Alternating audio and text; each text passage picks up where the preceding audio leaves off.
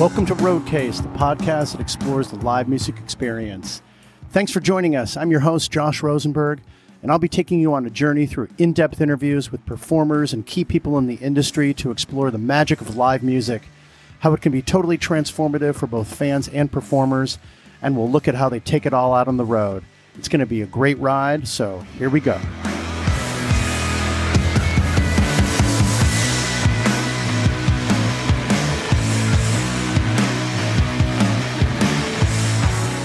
Okay, everyone, welcome back to Roadcase.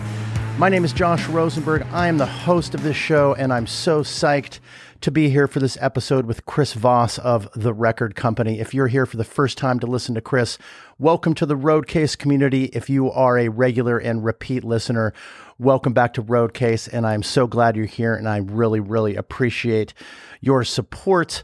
There's a couple different ways that you can get involved in the Roadcase community and support this podcast, one of which is to follow us on the socials. We're at Roadcase Pod on Instagram, Twitter, and Facebook.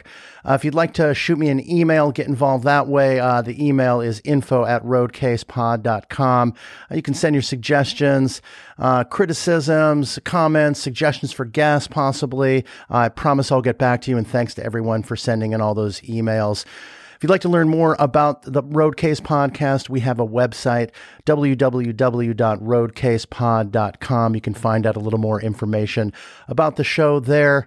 Another great way to get involved in Roadcase and to support this podcast is to subscribe to this podcast on your favorite listening platform. For example, on Spotify, just hit that little box that says follow. And if you're on Apple Podcasts, for example, you just hit that little check mark up in the upper right-hand corner, and that'll give you notices whenever a new episode goes live. Another great way to support this podcast is to rate and review Roadcase. So if you're on Apple Podcasts, for example, scroll down a little bit, you'll see rate and review. You hit a bunch of stars and possibly write a decent review of a Roadcase, and that really helps to support this podcast. So I'd like to welcome to the show Chris Voss of The Record Company. They are celebrating their 10th anniversary as a band, and their latest album, which is their third album called Play Loud, was out on October 8th, produced by Grammy Award-winning producer Dave Sardy. Chris is a proud product of growing up on a Wisconsin dairy farm, and then he moved to LA about 12 years ago, but he's been a hard-working road dog for quite some time. In fact, after he moved to LA, got together with his record company bandmates in a really interesting way, and then they basically hit the road for almost 5 years before producing their first album called Give It Back to You in 2016. And Play Loud, their most recent album, sort of represents a little bit of a departure sonically from kind of the bare bones blues rock albums that they had been putting out before this time. And it's just a really gorgeous album. And best thing about Chris, besides his amazing speaking voice, is that he is just a passionate example of perseverance, determination, and a desire to follow his heart and do what his heart tells him musically to do.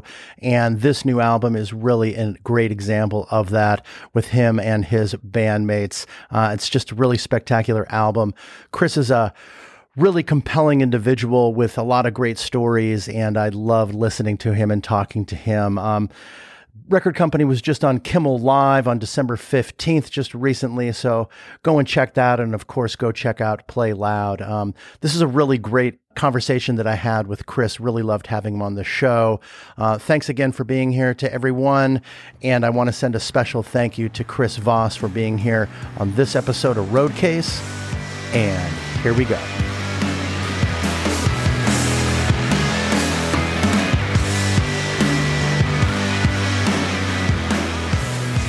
So, hey, Chris, thanks for joining me on Roadcase, man. Really great to see you. Great to see you, too. Thanks for having me on, Josh.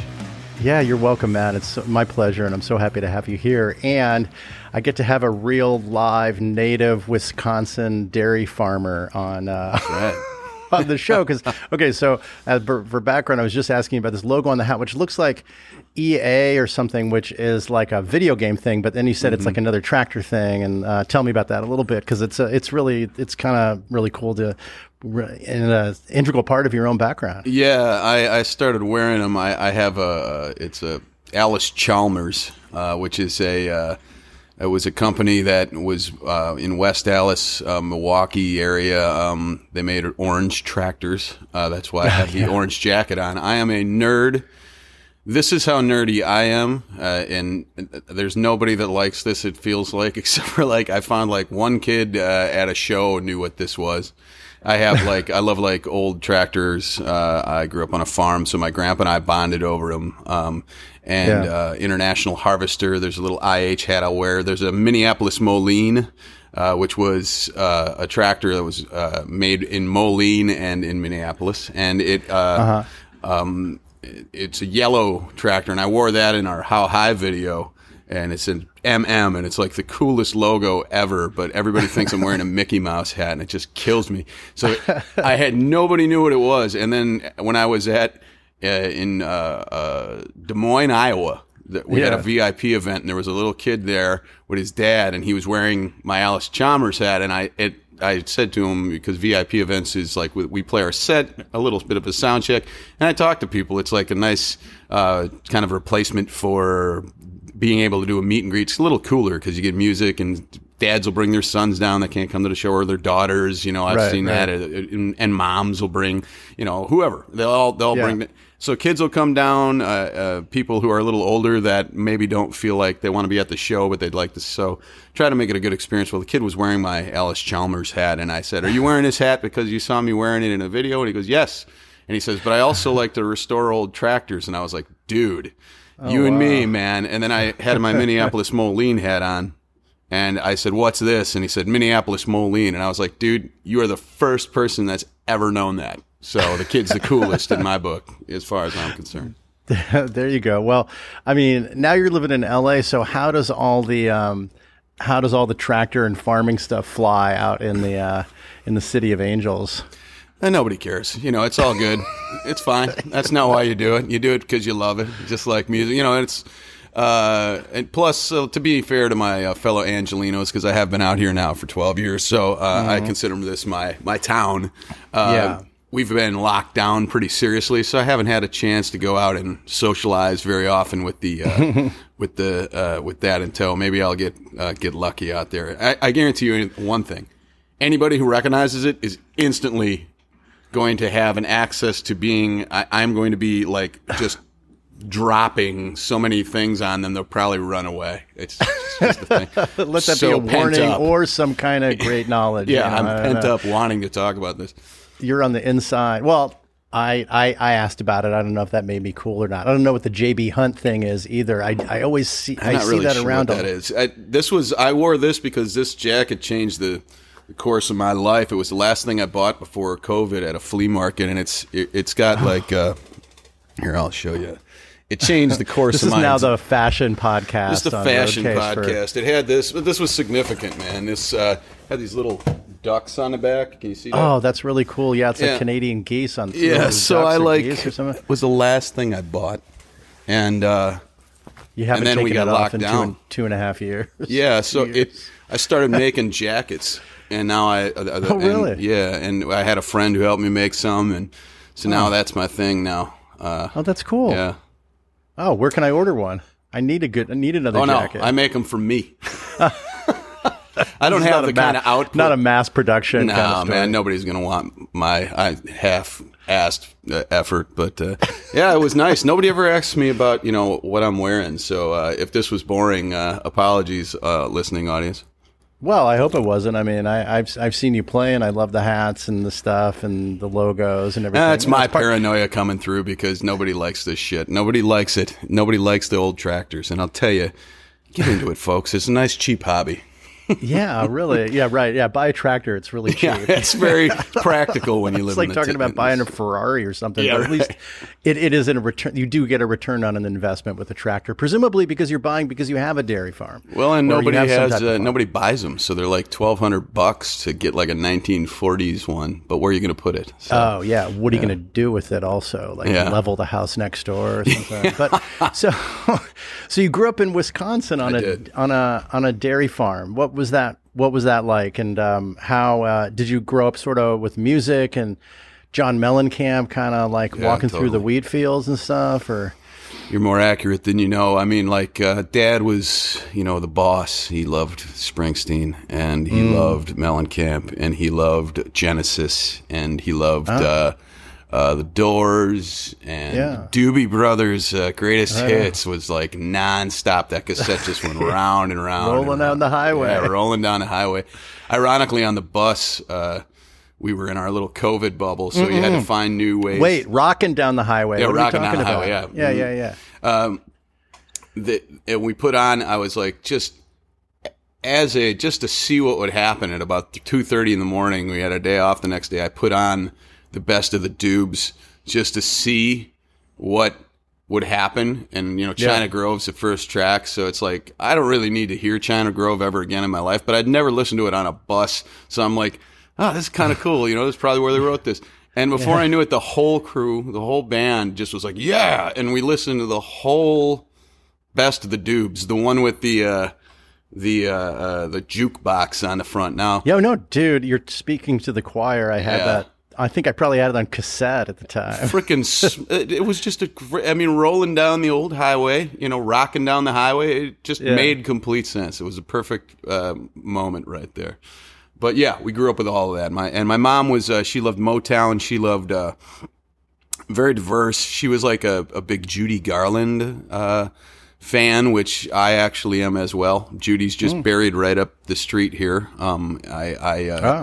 I went during the COVID lockdown. I would walk up to Hollywood Forever Cemetery, and I discovered a little hack that if you went into Hollywood Forever, nobody was walking in there. So I just walk around in circles, and there's like all these. It's beautiful. They have like a beautiful little pond, and then they have like peacocks that just roam around the grounds. Oh, cool. It's really awesome. So like Judy Garland, I would be like, hey Judy, every day, and Mel Blanc from Looney Tunes fame. The voice of Bugs Bunny. Right? Yeah, and all that stuff. And of course, I've never been. Johnny Ramone. Johnny Ramone. Yeah, Johnny Ramone and Dee Dee Ramone. I haven't had my coffee yet, so say hi to Johnny every day. Drink up, man. So you had a musical family. At least they had music on all the time. But All the time. yeah. And how did that rural upbringing kind of shape you going forward? I mean, Well, it did a few things. That actually aid you in being in a band later. Surprisingly, parallels are actually closer than one would think. Most likely, meaning that on a farm you have to do everything yourself. You can't call a carpenter in every time that you need to fix something. You can't call an electrician. You can't call. You're a horticulturalist. You're your own banker. You're your own. You're everything. You have to do it all, or you won't make one solitary dollar. You have to care and learn how to understand animals and everything, and all on your own. And in a band, it's the same thing, man. It's like you have to learn how. Farm families rarely have. There's rarely a farm family that you hear about, and I can say this because I know a lot of them that aren't really close. And the reason is you have to get along with your brothers and sisters because that's all you got. You have to get along. There's no way you can't ride your bike to the neighbor's house. I mean, the next kid that went to my school, and by the way, I had 4 boys in my first grade class, and I was one of them. So 3 other kids, and none of them lived anywhere near me. So you couldn't just ride your bike down the road and find somebody. So being in a band, you're locked in this van. You learn to like look past things, not get involved in every little detail of each other's lives, let people have space, learn how to compromise, learn how to work together. So it instills all that, and hard work is just inherent. It's just a part of what, you know, you see your grandpa out there, you see your grandma working hard, you see your dad is up at 3:45 a.m. every day. So like, holy shit. Yeah, he still does. My dad still does. What time does he go to bed, man? He goes to bed about 9. Oh man. You know, yeah, wow. he's been sleep deprived for his whole life, you know, but that's it. And farming is a lifestyle, and so is this. So is music. Yeah, and the economic impact is unquestionable of being able to do sort of like have the DIY spirit growing up that way. That if you do it yourself, you don't have to pay someone to do it. Also, and that's so important in the early days of coming up in music, right? Absolutely. Or in anything, actually. I mean, you know, like how many hats are you wearing? You're the chief bottle washer. This that whole ethos. You got to do the whole thing, and the thing that it really does, as far as how it ties into the birth of creativity within, at least within me, was you are free with your imagination all day.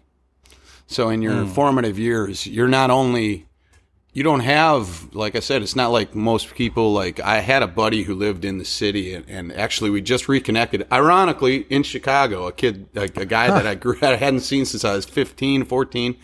And he wrote me through the band site, and we found each other. His name's David, and he was my city buddy. I'd go, you know, into town and hang out with him because my mother knew his mother through nursing, and I'd go hang out with him, and I'd be like, "Whoa, you have like 10 friends coming over to your house? This is crazy!" Like for me to have like 2 people over at the house was like a major event. You know what I mean? Yeah. So there's not that like collective group think. You're all by yourself. So I became very set in like my own process pretty early, and you get called, music called me in a very odd, natural way. You know, there was no like peer influence really to the earliest part. It was just, we're listening to music. I really wish I knew how this worked. And that's how I got curious about it and ended up getting, you know, into it that way. Yeah. When was that first? That's a pivotal point in one's life when you realize, like, oh, hey,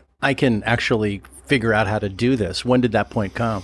Well, figuring out wanting to do it, I don't remember ever not wanting to be in doing music. I didn't know you could make a living from it necessarily, especially in the early days. Like, you know, we had cable when I was relatively young, but we didn't have the internet. That's for damn sure. And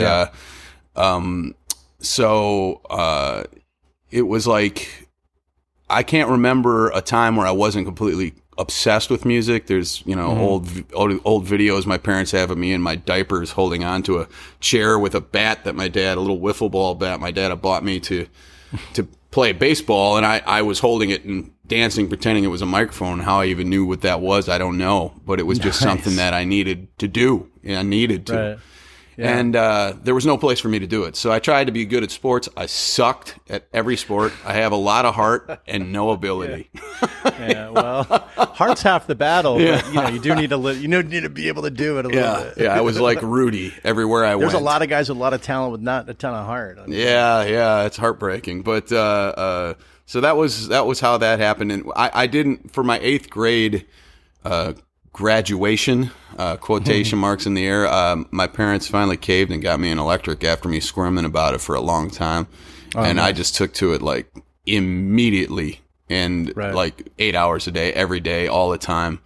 That first summer, because I got it at the end of the school year, I mean, I logged hundreds of hours on that thing. It's all I did. You know, I got to the point where it was like, Chris, you have to go outside, you know, and it was, you know, I'd work on the farm, and then I'd come in and I'd play till I fell asleep with it on my chest, you know.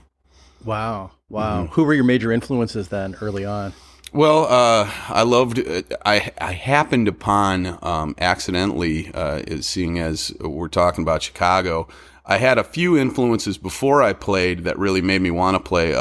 In 6th grade, a kid came to school with a Metallica shirt on, and I was going to a little a Catholic school, which never was a good that was never a good fit for me. I was no disparagement, but it just didn't work for me. It wasn't not a hotbed of rock and roll. No, and I was rebellious in nature. But not like rebellious in like a trouble causer. I just like silently would defer. Like I'd be like, I don't care. It was just like more like that. It's peaceful.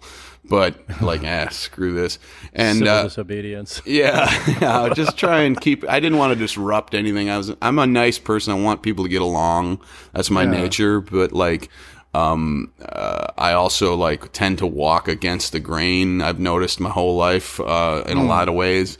And this kid came in with a Metallica Metal Up Your Ass shirt, and it just blew the whole school apart. Like, principals and teachers and parents are upset. It was like, for God's sakes. I mean, it's not like it was like watching the movie, the old movie Footloose, there was a lot about that movie that made sense to me.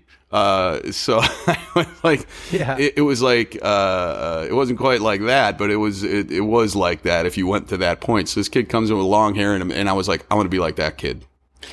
That's who I want to be. I want to be this dude.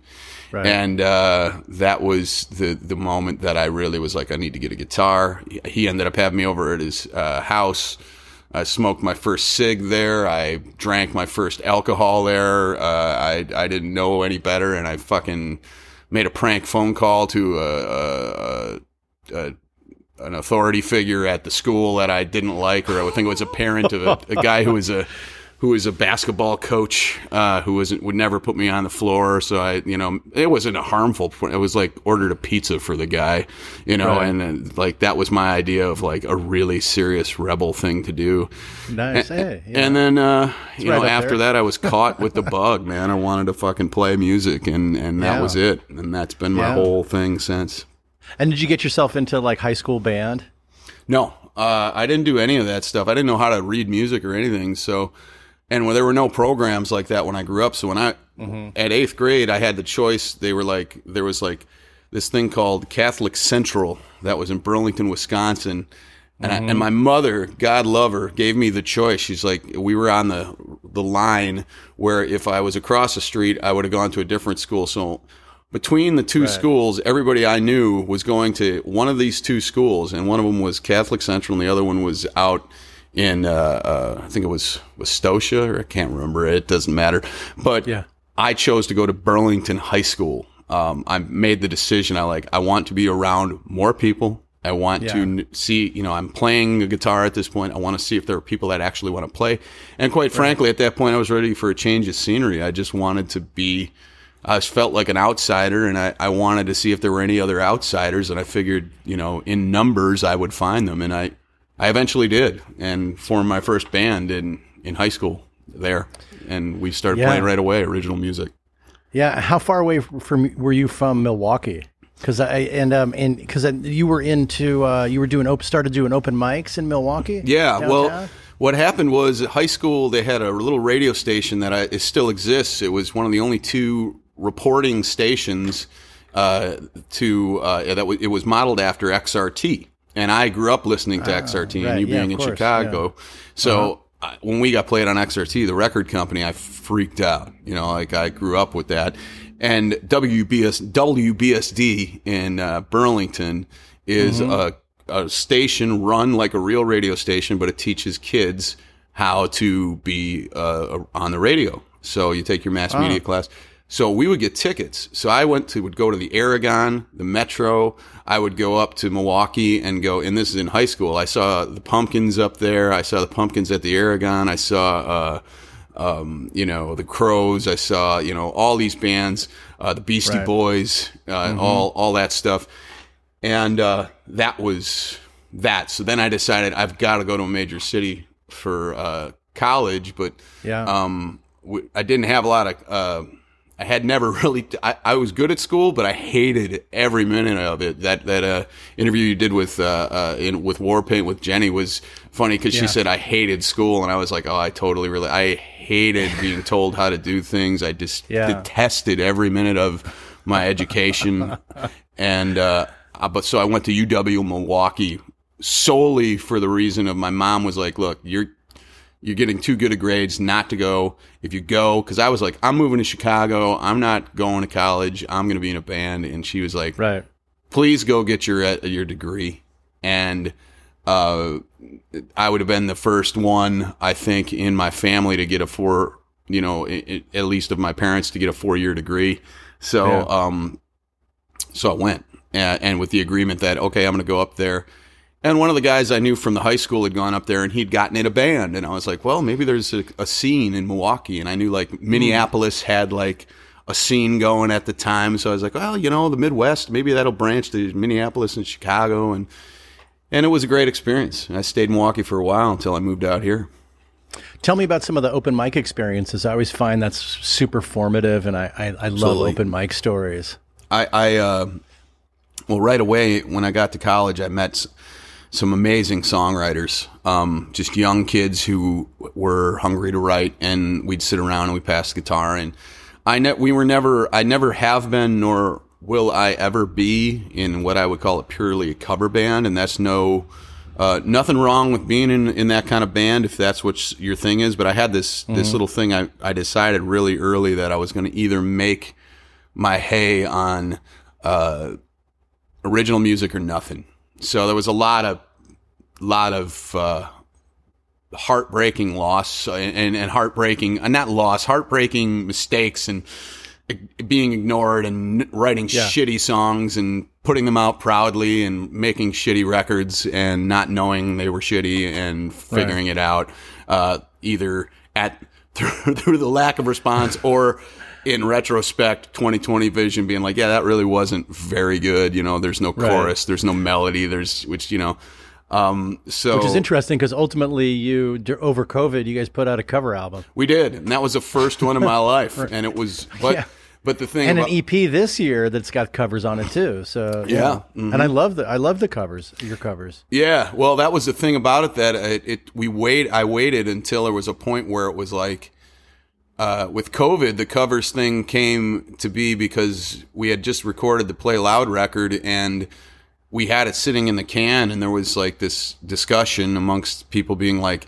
you need to do something else creative and, or you need to make something else to engage people. And we were really resistant to that. We were like, we've made our record, but then we thought about it and we were like, you know what? We can do let's just start firing some stuff off. So what we had been listening to a lot of like Tame Impala and like a lot of like, which is like not, if you listen to what we do, is not like an obvious influence, or Khruangbin or like, we always loved like, just like electronic music. I mean, we've been fans of like, Aphex Twin and Boards of Canada and stuff like that the whole time that we've been in this band. And so I would send vocals to Alex, our bass player, and he would just mess them up and like basically construct different ways to turn like, what would have otherwise been a traditional 1-4-5 blues and just turn it on its ear and try and make it completely a different structure, change the chords underneath it. So like the idea was to give the original its absolute respect in the melody, but to destroy the chord structure to try and see if there was some other way that the melody reacts under the chord. Like if when instead of going to the 4, resist it and stay on the 1 and see how that feels, or instead of playing it in a major key like we did it with Spoonful, the Willie Dixon tune. We turned it into a minor progression that the notes agree with. So the notes still make complete sense, but it goes away from the traditional it goes away from that to like and it like I love that cover. I was just listening to it this morning. I mean, I love that song, and I love when Cream did it too. And absolutely. But that's that. I was like, I guess I hadn't put together in my own like very novice musical theory head that's what you guys were doing. It totally makes sense. Yeah, well, and it was lovely. It's like creates this sort of like the way you were humming it, also it's sort of this very flowing undercurrent to it that's really compelling. I mean, anytime you can change a cover but stay true to your own sound and give it a different feel is always compelling. Oh, man, that's very kind of you to say. I'll say this. I did about 30 of them, and those 4 or 5 were 30 separate songs or 30 takes of this one? I did 30 different songs or so, easy. Yeah. And so just proving again, just because you do it doesn't mean it's going to go where it needs to go. Like we're at the time of this interview, just to give people some reference, that Get Back Beatles documentary just came out. Yeah. Have you seen that yet? Yeah, I'm trying to make my way through the first 2.5-hour installment. Oh my about God! 3/4 of the way through. It's amazing. Oh my God! And that's one of my favorite. True Beatles fans don't like Let It Be, but I grew up with that album, and just to hear them working out Get Back was amazing. I'll just to not put any spoilers out there, I'll just say it this way: it completely captures and is relatable. Because I was just talking to a friend of mine who's in a band about this last night. Now I've seen the whole thing, so I won't give away. But that changes. Have? I have. Okay. It changes your perspective of the band, because you realize that all the problems that exist within any band existed within the Beatles, and it's not as like, oh, this person broke up the band, or it's not like that, man. It all has to do with creativity. It all has to do with relationships. It all has to do with people. There's a lot of money around this band, so there are people there that have ulterior motives that are coming in. Their manager had just passed away, so they're kind of the guy who had lovingly kept everybody away. Brian Epstein. It just, and that's what a band is. It's like you go from nobody cares, and if you're lucky, some people start to care, and then if you're really lucky, you start to make a little money, and if you make a little money, you have to walk back always to that first spot of nobody cares. You got to care first. You've got to believe in what you do. You've got to dive in, and you have to, if you put it out, stand behind it. Stand freaking behind it. That's what Dave Sardy, who produced Play Loud, with his vast resume, and the first guy we'd ever worked with as a producer, he was like, this is your album. And that just really landed at a beautiful time in my life, to where it kind of reminded me of like, yes, these are our songs. This is our record. So no matter how much input comes from outside sources, in the end, it's your song. You got to sing it. So believe in it. If you want to, whatever you put on your body, that's your thing. You do it. Who gives a fuck if it's cool? Who gives a fuck if anybody gets it?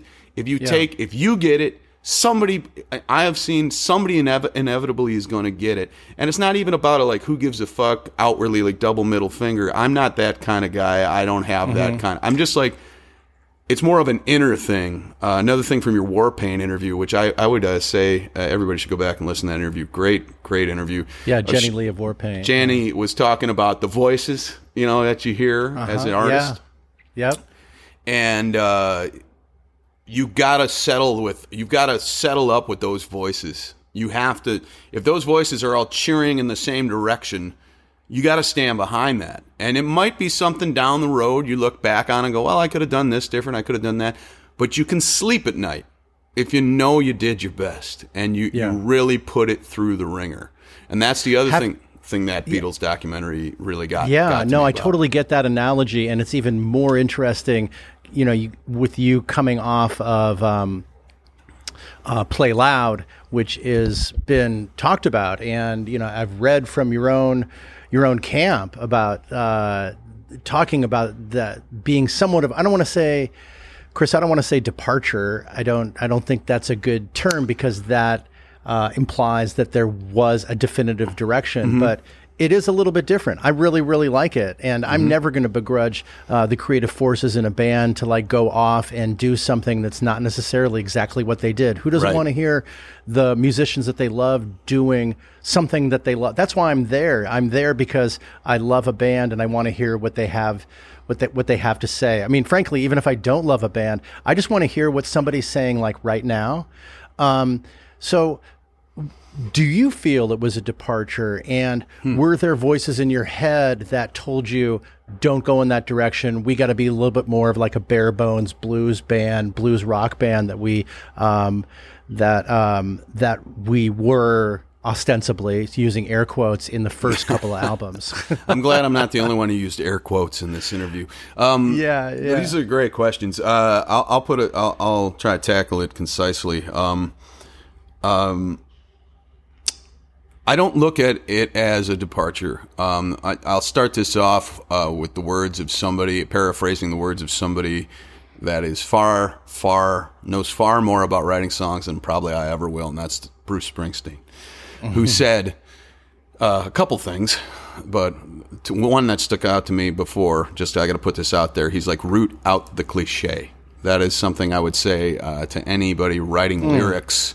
You know, he talked about writing Born to Run and how he just had an entire notebook of just that same song, just trying to root out the cliche. So I loved that, and I just want to share that because I thought it was great. Paraphrasing him, he said, "If you pay attention, your heroes have left you a roadmap of how to do it. If you care to take the time to sit there and analyze it," and this is paraphrasing, of course, right, and understand what they did. So when I look at bands like the Stones, and I'm thinking about Stones 12 by 5, Stones Now, Stones Flowers, and then that ain't Let It Bleed, that's not Goat's Head Soup, that's not Exile on Main Street. What happened? You know, you look at the Beatles 1, 2, 3, 4, 5. They were huge, mammoth success, and then something happened. All of a sudden, Rubber Soul, Sgt. Pepper. What happened? Springsteen, his first few records, and Born to Run. Then he goes to Nebraska, complete left turn. Then he goes back and he does Born in the USA. Unbelievable, if you think of the timeline of that. Genesis starts out with Peter Gabriel. They lose their singer, and then they go to, Phil Collins, and all of a sudden a completely different thing happens. So what I'm saying is, it's called I think after a certain amount of time, there was a point where we had put out a first record, Give It Back to You, our second record, All of This Life. We put out a record store release, which was all our material preceding Give It Back to You, so it was even more raw. So now you have about 38 songs that are all, you've got your earliest stuff that leads into your first record, that leads into your second record that's stretching a little bit. We're getting some new sounds, we're adding pianos, we're adding bigger harmonies, we're changing song structure.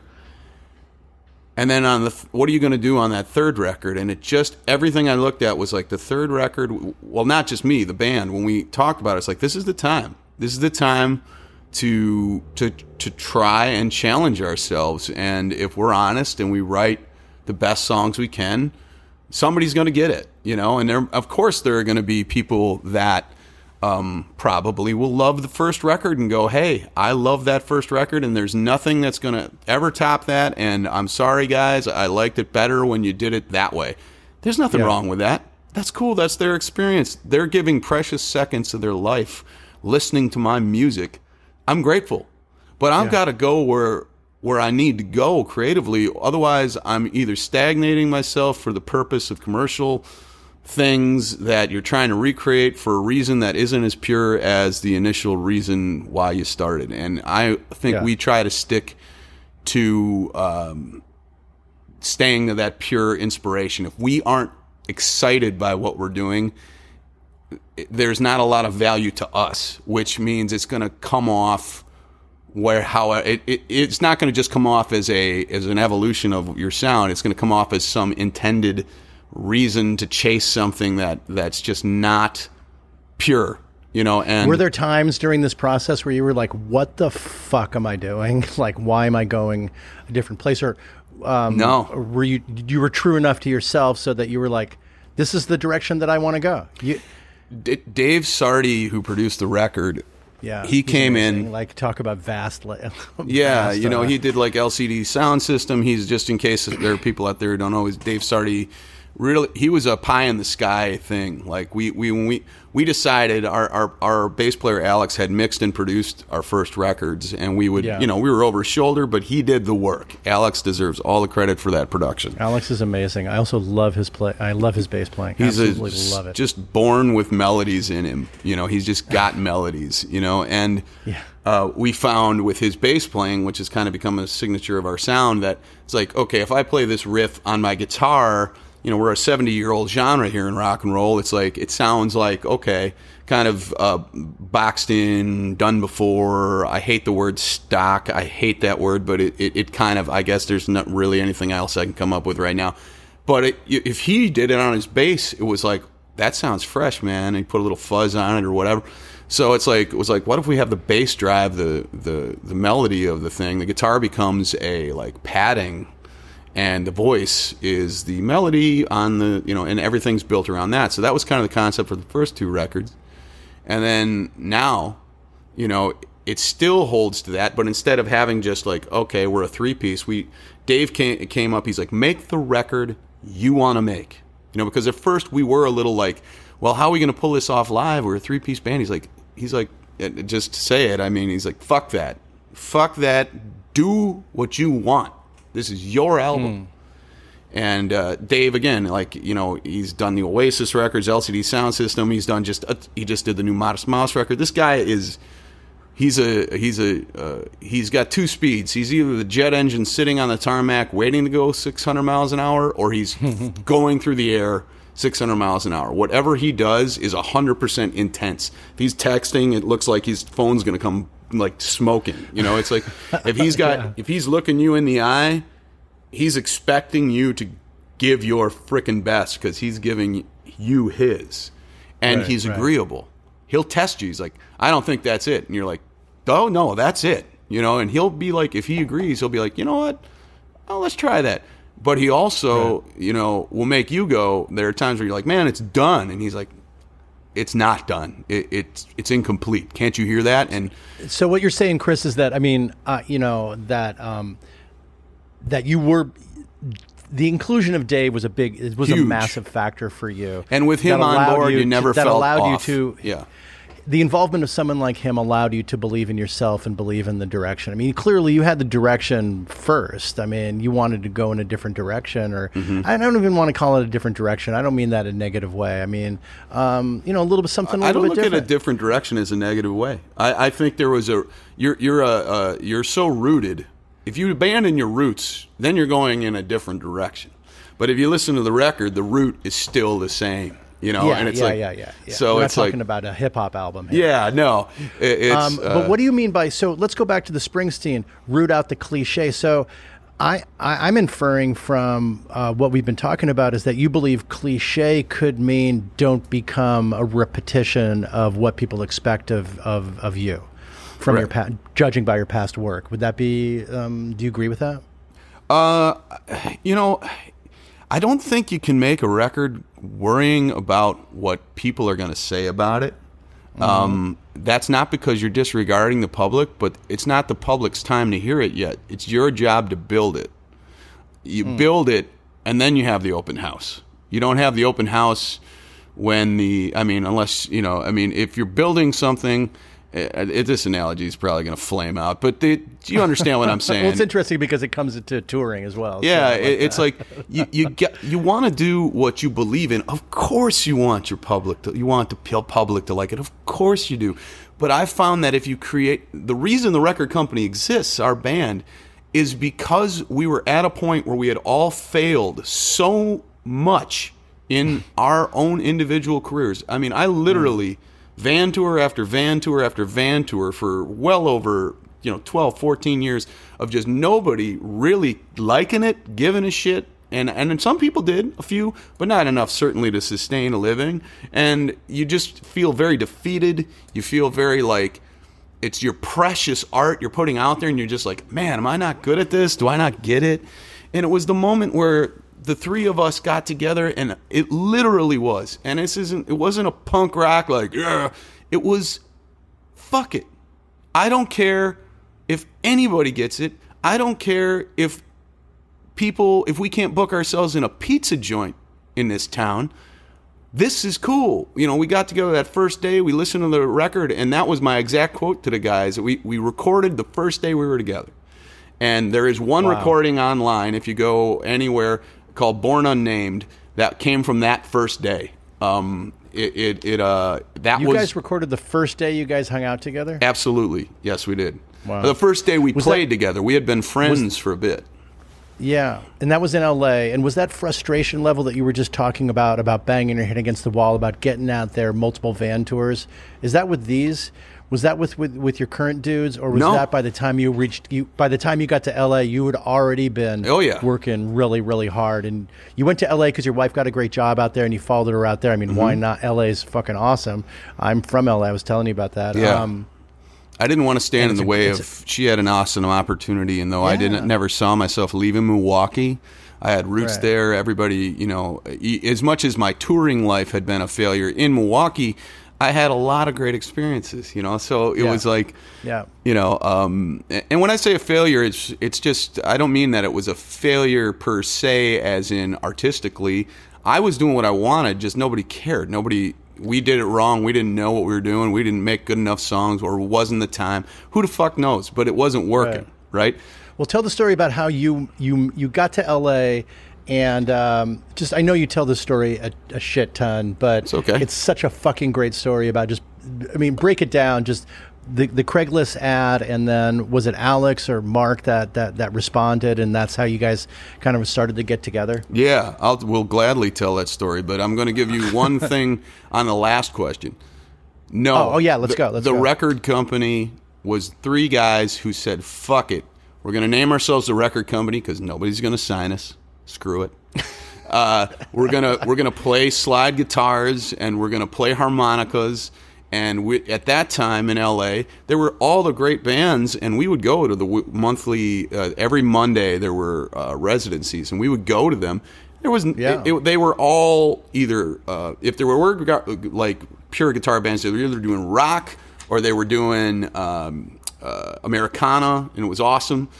Or they had a computer on stage, you know, and they were doing something totally different, and we just did not fit at all. Certainly, nobody had like some, you know, Midwest farmer guy as their singer who like is just stuck out like a sore. Who's wearing logo hats and John Deere stuck out like a sore hats thumb, man. I stuck out like an absolute sore thumb, and it ended up being magically because you totally blend in, and now you blend in, Chris. Yeah, I guess. Yeah, and now, hey, you wait long enough, something will come around. But you know, it worked. And I can get to that later, but it worked because we said fuck it. But it wasn't some grand plan, and I can get to that later. But I got to L.A. and I had after college, I went on the road, and I made zero money, and my then girlfriend and now wife and I, you know, she was a waitress. I was hosting open mics, which you asked about the open mics. Those were a formative part of my coming up. I had a weekly resident gig that I played every week that was just complete improv. Ironically, it was one of the more popular things I did in that town. It taught me how to just do my thing without any preconceived notions. We just did it as a lark, and it ended up becoming something to do on Tuesdays. So Monday, I'd host open mic. Tuesday, I'd play this resident gig. Yeah. Wednesday, I worked at a vintage guitar shop. Monday, Tuesday, Wednesday, Wade's Guitar Shop in Milwaukee, where I learned so much about gear, effects, everything. So I got my education there. And then Thursday, Friday, Saturday, I would go on the road. And then occasionally we would somehow convince people to book us for 2-3 weeks. So we'd go out and we'd eat ramen noodles and sleep on the bass cabinet and maybe get one hotel room a week where we'd all cram in there. And we did this for years and years, and member changes and member changes. It was me and my brother, and then about 7 and that different was like other. What time frame? Yeah. What's that? What time frame was that? That was right after college till I was almost like 29, you know. So then my wife and I got married out there. She had then moved to doing selling ads for newspapers, and then she ended up working at a weekly paper called the Shepherd Express in Milwaukee, which still exists.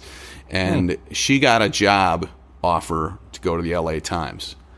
And I remember I was going to South by Southwest with my band, And she was like, what do you think? And it was like one of those time-sensitive things. Now, I had all these roots deep in, and the band I was in at the time had label interest and all this stuff, and it looked like everything I was going to do was finally going to pay off. I had people on the phone.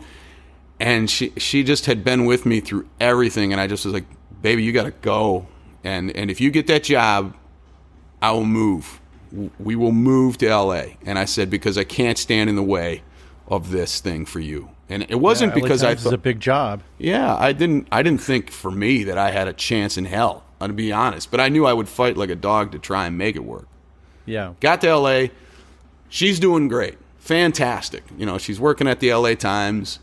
And then that turns into the Chicago Tribune, and et cetera, et cetera. And she's doing it, So I'm like, wow, she's done it, And now, so I'm like sitting there going, good God, I got to do something. So I was touring with other bands. I play pedal steel and everything. So I had some bands that were taking me out on tour, but I wasn't making a dime. And then I ended up having to get some jobs. And this was before Uber. So, God, if Uber had only existed, because I ended up delivering pizzas. I ended up working for a moving company. I ended up, I remember I had to deliver pizzas to a high school, and I had gone from being, like, in Milwaukee, this nice, cushy, my own boss, owned my own, I owned my own music school by the end, where I had, like, Monday through Thursday, I had 60 students, and then I'd play on the weekends with my band. We'd go to Chicago, we'd go to Green Bay, we'd go to Upper Michigan, we'd go to Detroit, So I thought, I'm doing this right. I left all that, and I'm delivering pizzas to this high school, and I was the guy that everybody was like, this guy's delivering pizzas, and I'm like 30 years old. So it's like, at that point, I'm like, now I think there's nothing wrong with that, but if when you're walking into it was a humbling experience, or moving these boxes, every day, I'm back on the farm, and I some way loved it, but it wasn't what I was here to do. So then I met Alex and Mark. I put up a Craigslist ad, and I was playing pedal steel in a band, and we had gotten a gig at Austin City Limits Festival, which the gig, it sounds like a lot more fun than it was, because we were like one of the opening bands, so we played like at a time where nobody was there, and I'm playing pedal steel, and it was a great band, it was a great experience. But my Craigslist ad had come to be expired, and it was just like, looking for a bass player, and it was terrible. Because my wife had suggested, Valerie is her name, I'll call her Val instead of my wife. Val had suggested to me, you should put this up. And I'm like, Craigslist, man, I thought, this is stupid. Milwaukee, you would never do that. Come on, But I knew enough to know that I was desperate and she was smart. So I put it up. A city of millions and millions of people, and she is a great writer also. Well, and then there it comes. So I go, baby, can you refresh it? I can't access it from my phone for some reason. She sees it and looks at it, and she's like, this is just shit. This is the worst ad I've ever seen. So she wrote what I like to call a lovingly fraudulent version of what was real. There you go. Where she was like, this guy's out on tour. He's like, that attracted Alex, who ironically was right at that moment he said, I've never looked on there before. He had just gotten through being in like his 10th band in LA, and he just was like, I can't do this. And out of desperation, He looks, he's like, oh, maybe I can play bass. Every band I've been in needs a bass player. And he sees my ad, calls me, right? And we talk, and we hit it off like instantaneously, right? Then he finds out, he's like, so what's going on with this band? It sounds cool. And I'm like, yeah, man, no, I'm trying to start a band. And he's like, oh, man, I don't think I can go through the heartbreak of restarting a band. So he says, send me your music. So I sent him the music of the last band I was in Milwaukee. You won't find this band, but it was called Invade Rome.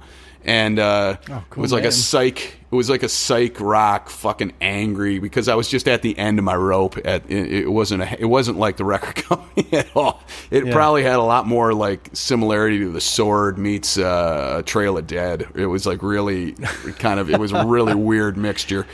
And so anyhow, he heard my music, and now that I know Alex, he's my brother, we've been through a lot together.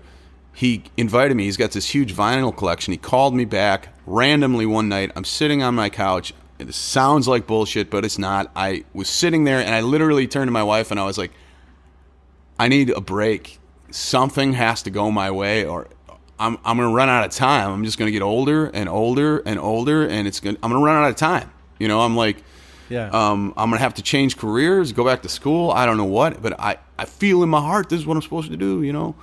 Right. Phone rings sometime that evening, and it's Alex. He's like, bring a couple beers, come over, let's listen to some music together. I really like talking to you. You're a cool guy, and I loved the sound of your band. And I was like, whoa. So I went over there, sang some songs. We became buddies. Took about a year of wooing these guys, him and Mark. And one night we were listening to a John Lee Hooker record. I had like tricked Mark, our drummer, to play some keys on a record I was on. I had tricked Alex into playing bass with me in this other band I was trying to get going. And that night we were listening to John Lee Hooker, Canned Heat. He had the vinyl on.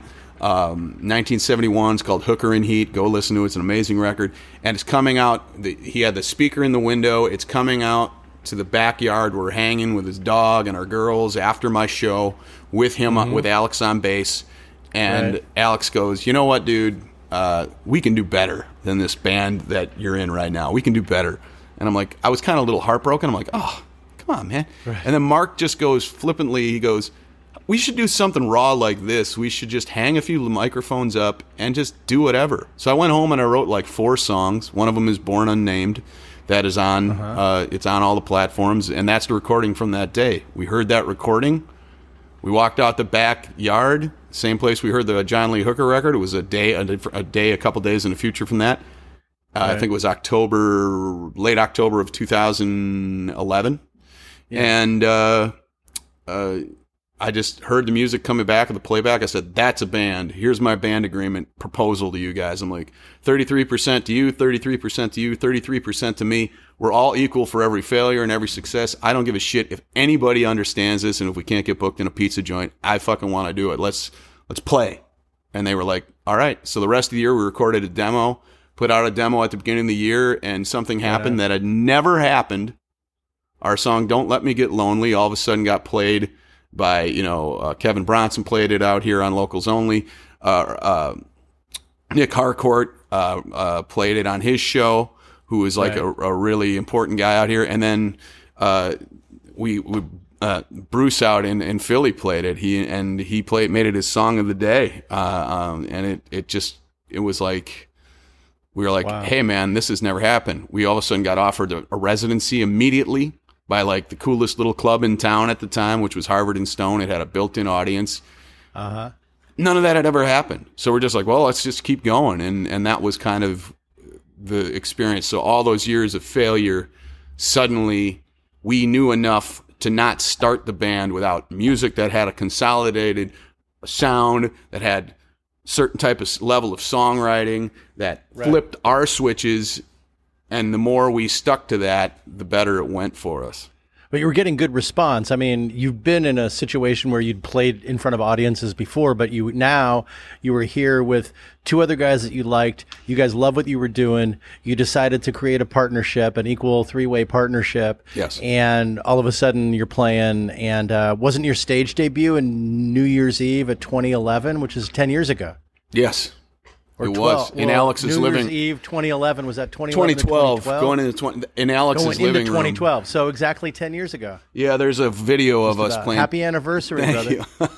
There's a video of us covering Tallahassee Lassie, which was Freddie Cannon's song, and also the Flamin' Groovies.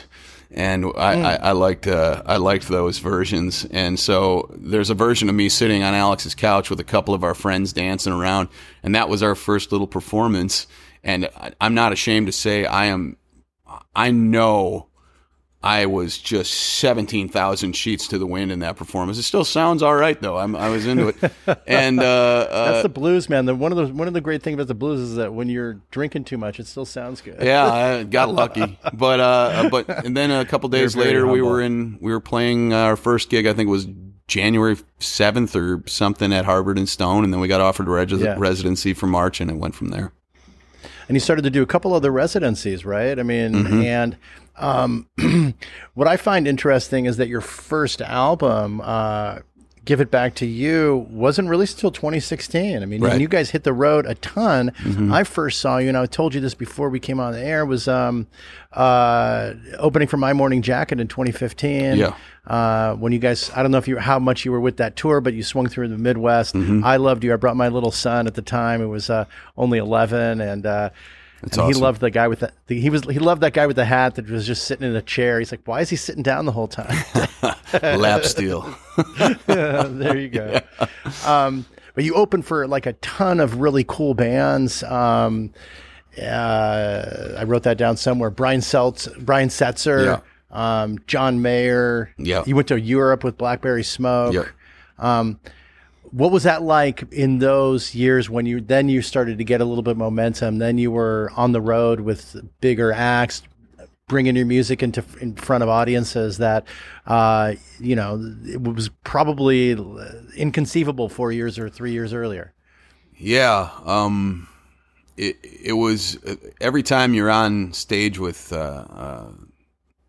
anytime I watch an artist, I'm watching as a fan, but I'm also watching as someone who's being educated. And I don't discriminate as far as like age. Like I learned that teaching guitar. I would have a 12-year-old student that would say something out of complete innocence about the instrument, and I would be like, "Oh, that's profound."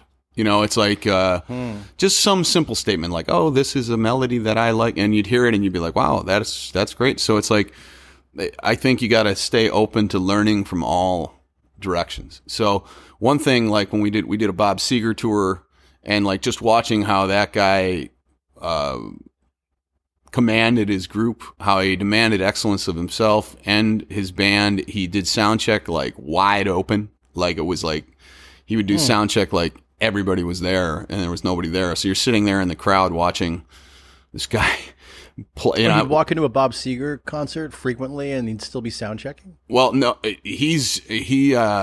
we were opening for him, so we would just watch his sound checks every night. And he was sound checking. Like he would work the band. He'd be like, that was too fast. That was too slow. That was perfect. Yeah. Oh, okay. Like that kind of stuff. And you learn something watching that, you learn. And he was super friendly. Like when we opened with John, we played the Forum opening for him in L.A. And that's where I saw like some of my first biggest shows years and years ago when the Forum was like bigger than it is now. Yeah, and we played the Forum, and he came out and he sat in the middle of the audience, and we had become friendly enough where I was like, through the microphone, I'm like, "Bob, do you want us to play our set?" And he's like, "Play it," from like way out in the audience. So we played, we only had a half hour, so we played a half hour set. So we played the 30-minute set. Super cool, man. And in the middle of the set, he's got a water bottle, and he's like shaking it like a maraca over his head. And he comes from like the 18th, 19th row, and he walks right down to the 4th row, dead center, right in front of me, and sat there. And like he's like grooving, putting his water bottle above his head, and like it was unbelievable. And afterwards, we got it on video, so there is proof. He's like, "Oh, that was hot shit. You got to kill it at home." And I'm like, "Oh my god, this guy I grew up with." Seger was. If you remember back at the beginning of this interview, it's like, Dad, that Bob Seger was in the mix. Yeah. I mean, come on, Midwest. I mean, come on. Yeah. So it was unbelievable. But like things like John Mayer, the first night we played with him. He came into our dressing room, welcomed us, said, "I don't want you to feel awkward here. Welcome," and then he asked me like, "What record are you on?" He's like, "I've only heard your one record." And I'm like, "Number one." And he's like, "Oh, okay." He's like, "Wait till you get to record 3. That's where it starts getting fun." That always stuck in my head. He's like, because then you can make especially these days. Yeah, that's a good one. Yeah, he's like, make your record, because then you can really mess with your set list. You can play longer. This is like the way he's talking. I'm like, God, what an awesome experience. But you learn that your job is to create a group of people, starting with just yourselves, and then as you add people, sound, lights, that I think the greatest bands, their sound always sounds like it makes it to the edge of the room, but wants to go an inch further out. Like it hits the edge of the room and it's full, and you can feel the energy. Like if the room was just a little bigger, it might fit in there perfectly. You want to be right in that zone, is my experience. It's like where your show fills the room and it feels like the walls are going to get pushed out a little bit by the sound, but not bowled over. Then you're too loud. People got earplay. You know, if you've got a show and it's so loud that nobody can even listen to the natural sound of your band because they all got to wear earplugs, you're kind of cutting out a lot of the beauty. You know, so it's like getting it to that perfect, like, yeah, my ears might ring tomorrow, but fuck it, kind of, you know, volume. And you learn as a band how to project your soul to the corners of the room. So when we went on the Setzer tour, that's how we learned how to throw across theaters. You know, we played at, the Ryman, you know, we played at like some places that we never thought we'd play. And that was the first time we'd ever done like a tour like that. We got signed on like that bigger, tour. where you're in bigger rooms. Yeah. And then when you get to like Red Rocks, which we did with like, you know, we did that with Trombone Shorty, you know, or whatever, you learn how to believe and not be worried about if your soul can make it to the top of the hill at Red Rocks, or if you just put it out with as much vigor as you do in a small room, and it makes it to them if you've done it right. And that was probably the biggest lesson I learned. It's like and then it was little things like even just listening to how performers who have done it a long time talk. Like Bruce Dickinson made this. From Iron Maiden made this, I was watching Flight 666, the documentary about him, you know, and he said something so simple. And he's like, I make big arm gestures in these big places because I want the person in the back to see what I'm doing. If I'm making these little teeny gestures, nobody can see it. And then all of a sudden I started noticing all these stadium singers, be it Depeche Mode, be it, anybody, even all the way down to like, that's what they do. It's a common tie because it makes everybody in the room feel like they're involved, and it makes the sound get to the edge of that big space. It draws the audience to the sound. It's not just your ears that take it in. In a show, you're taking it all in. It's a full body, full spirit experience, and all those things. I talked to Rebecca and Megan of Larkin Poe, and they were talking about the same thing. Amazingly, they talked about it in with respect to their experience in touring with Bob Seger recently. Yeah, they were on this tour right before or right after us. Yeah. Mm-hmm. Yeah, and how they had to adjust. It was the first time they really done an arena tour where they opened. Bob took them around to several different cities, or maybe they just were in Detroit with Bob Seger, which is like a big deal, huge deal. And how that translating that. Let's talk a little bit about what they said about translating that blues tradition to be a little bit more of an arena friendly when you do have to make your own movements bigger. And Chris, I know because I've seen you several times, most recently in at the Metro in Chicago this past fall. So fun. You love to do your thing, man. You'll move around the stage. You're bending over, you're doing this, and you've got all these great body movements that really emphasize and tell everyone, like, this is really how I'm feeling. Not that the words don't, right? Not that your tone doesn't, but also when you add that body movement in. I have a feeling you've been doing that for a while, but talk to me a little bit about how you like to move on stage, because I really love what you do up there. Thank you. Iggy Pop, he says as he smiles. Iggy Pop, when we were about to form the band, late 2011, Iggy Pop with the Stooges at the time. He was still touring. He was doing that tour where he had the Stooges back together with Mike Watt on bass, right? And I walked out of that show absolutely on fire to be in a rock and roll band. And it was like, what show? Like where? He was at the Palladium. He was at the Palladium. I can't recall in Hollywood. Yeah. Oh, since when you lived there? Yep. And it was right before we did that first recording with the group. Okay. And I knew that was coming, and I walked out of there really inspired. And what I took from that experience was that they were the loudest, most dangerous thing I'd ever seen. And he had just come off like this hip surgery, and like, and I've seen, I am not by any means, there's a lot of people that live and die by punk rock. So I don't like to say like, oh, I worshipped punk. I loved punk. I went and I saw All, and Milo got on stage long before they did the Return, and they did Descendants covers they did the Descendants as the encore, and I got the living shit kicked out of me. Like in the middle of the mosh pit, and there was only like a hand, it was like 80 people. It was in Wisconsin. He was, I think, going to school in Madison. I'm not sure that was the story I was told at the time. It could be wrong, but they do the whole Milo Goes to College record. They do all that stuff, and so I had this idea of like this wildness. And I loved that. And I loved like the footage of Muddy Waters at Newport where he dances, or like I grew up loving like watching anybody who could dance. And I cannot really dance, but I really will dance. I don't care. It's gotta happen. And what I learned was, I came up with this idea one night where I just was like, something hit me about thinking about the humanity of the fact that you only are here for a limited time. So I thought about like how Jerry Garcia I remember it came off of this T-shirt. I was high as hell, and some guy was wearing a Dead say show. High as fuck, like you wanted. Yeah, high as fuck. I've said fuck enough, so what the hell? He was wearing a shirt, and it said it had the original Dead stats on it. It was like 2,300 and some odd shows or whatever it was. I don't know what the number was, but it was big. These were the Jerry shows.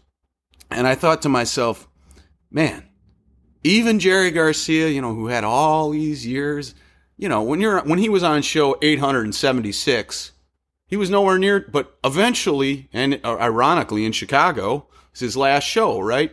And I had a chance to go to that show, and I didn't go. I still kicked myself over that. And it just put into my head, I'm like, it's a finite number. You can't squander these opportunities. So when I go on stage, I don't think of it as one more time. I think of it as one less. So it's like, give it everything you got. And I've learned that lesson over and over. I had one of my dear buddies, not to turn this into a bummer, one of my dear buddies, Josh Tovar, moved out to Nashville. He was a great guitar player. He was in one of my old bands. He was in Invade Rome. He moved to Nashville, far better guitar player than I'll ever be. Same time I moved to LA with the same dream. He got brain cancer. He died. I just had a buddy a couple of weeks ago, died of COVID. Played his last gig. Everybody was like, we were in New York. I got the news right before we hit the stage. This was on our tour that you saw. And the show was very emotional. It was a beautiful show, one of the greatest shows of the tour, but I was a wreck inside, and it was a total surprise. About that, man. Yeah, no, it is. It's a tragedy, and everybody's suffering through this stuff. But to me, the lesson inside, what Josh would have said, my buddy Josh Tovar, and what my buddy Mike Hoffman, who passed away recently, and they're going to memorialize him in December 23rd in Milwaukee. They're going to have a beautiful memorial to him. He was a great guy. EIEIO, they're one of the original cowpunk bands. He was in that. Semi-Twang, another kind of like early Americana, like kind of trailblazer band that doesn't get mentioned, but they influenced the Jeff Tweedies. They influenced, all that stuff. It just puts in my heart. It's one less time, man. It's one less time. So for God's sakes, if you want to spaz out, if you want to scream, if you want to jump into the amplifiers, if you want whatever your spirit is calling you to do, throw the fuck down and have a good time doing it, because it's the best thing in the world. It's pure. You don't have taxes up there. You don't have problems up there. You don't have there's no part of your life up there but your music and your band that you love, and the people who gave a shit enough to pay the money to see you play. So for God's sakes, throw down. And that's what I try to do. And if I walk off, you have nights where it goes. Fucking love it. Thanks, man. You have nights where it goes so great. And then you have nights where maybe you threw down a little too hard and you don't have all of it in you. But a producer, a friend of mine said, Paul McCartney always said, you always got to find it, your best. And it's going to change, but you always got to find it.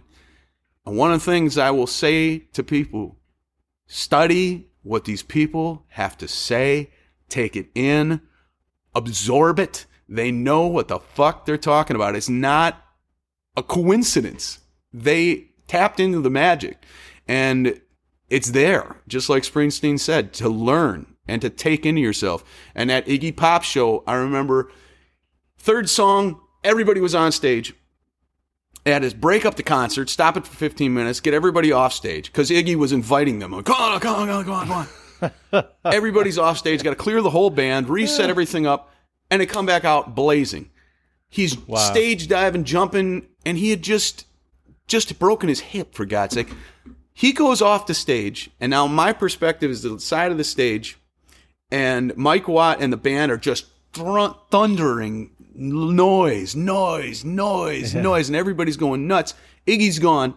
There's a curtain, and I am upper deck behind the curtain because a buddy of mine had got me a really good spot. And Mike Watt walks off the stage, triumphant, a monster. The moment he got behind the curtain, he collapsed, like not to his knees, but slunked over and became human again. And like you saw him limp back behind the door. It was about a 10, 15 foot walk, but I saw every step of it. And the lesson I learned, I'm like, that guy gave every fucking thing he had. And that's why he's a legend. And he might not get some of it back. And I don't think he has any regrets. And I was just like, that's the kind of thing I want to idolize and be myself. There are nights you do that, man. You got to leave it all out there, right? You do, man, and it's too important. It's too beautiful. I mean, especially these days, man. With what I love about music, what I saw on this tour, leave your fucking cares at the door. Leave your freaking opinions at the door. You're together. You all agree this is a band we want to see. We're there. You're there. It's a beautiful thing. Let's be together. Let's be a community. Let's love each other. Let's enjoy it. You might not agree on a single thing, but this band, but that's something. That's something, and I think that's what we're missing right now. And that's why I think these experiences, this tour was the most powerful, fun tour of my life. And it was weird as hell with the COVID protocols and us having to stay together. Couldn't go to bars, couldn't shake hands with anybody else. But it made it about the music more. We talked about was music. Yeah. Sorry, you got me going here. I'll go and go, bro. I'm sorry. Dude, I don't even have to ask questions because I want to tell you, you probably feel like you're talking a lot and you're talking quite a bit, but every time you go and take a little veer off, that was a question I was gonna ask you. So it works out perfectly. All right, man. good. It's a win-win. It's a win-win, dude. You're fucking awesome, Chris. Thanks, bud. But how was this tour? Well, let's talk about that for a second. That's a really profound statement that it made it more about the music. It did. Isn't it always about the music? It is. However, one of the things we learned during COVID, it forced me to be a 14-year-old kid on the edge of my bed again, with there was no phones ringing, no social agenda, no business agenda, no place to go. No way to be with my band. Right. You're just a kid on your bed again. And I really embraced that. I was like, holy shit. And I relearned the pure center of it there. And then when you got together and we did our record, the only thing we talked about it while we were making it during 2020, we had all masks on. You couldn't have anybody coming in from, other people that would have normally been there. It was us, an engineer, and Dave, and one other guy to help us with that sets everything up, and the band. There were 3 guys and 3 guys. So 6 guys together wearing masks. And at that, hand sanitizing is like, if it was at that point where it was like a little later in 2020 where things had opened up a little bit, but you still had to adhere to these strict protocols, and we were all for it. We're like, hey, we're going to follow every single guideline because that's the way it's got to be. But it was weird. But we had this conversation. We were out in the back, and I'm like, guys, there'll never be another record where we can just think about this record. So let's just really think about it. Let's just make this frickin' record. And at that time, we didn't know if we'd ever tour again. We didn't know if the record would ever come out. It was just purely, we want to make the best record we can, and we hope that everything is going to calm the frick down. And that's why it was all about the music. It's always all about the music, but life doesn't allow it to be purely about the music. Well, and now you were reflecting about that it's only about the music. You were reflecting not being necessarily on the stage. Yeah. At the time. Yeah. Yeah. Okay. Right. And the stage was like, and look at this amazing album that you guys put out too. Oh, so thanks, man. There are tons of positives. Yeah. Well, that was the weird thing is like there were some things about it that were benefited by isolation, which was the creativity was just 100%, and there was a lot to think about. There was a lot going on. So you're watching the world through a looking glass that we were all trapped in. Basically like what Jenny said about the voices inside your head. It's you and them, and that's it. And maybe like I had my wife, and she's got her, and that's it. So your house basically becomes a kind of a reflection of that. And as an artist, one thing I would always love to ask artists. Maybe I'll toss this out to you. Yeah. How did you deal with the fact that you're testifying live, which for me, I have this really huge energy inside that I have only ever found could up until the pandemic through live. That's how I dealt with my emotions. That's how I dealt with my repressed emotions. That's how I dealt with my most complicated feelings in a positive way. It was like, when I got taken, I kind of lost my shit for about 2 months. I was just like, I'd find all this energy, I'd run or whatever, but nothing was replacing it. And it just meant find a new way to see your art again. Like, yes, all these tools have been taken away from you, all these things, these rewards, but can you be satisfied? Can you find yourself? And it made me actually like myself probably for the first time in my life to the core, where I like.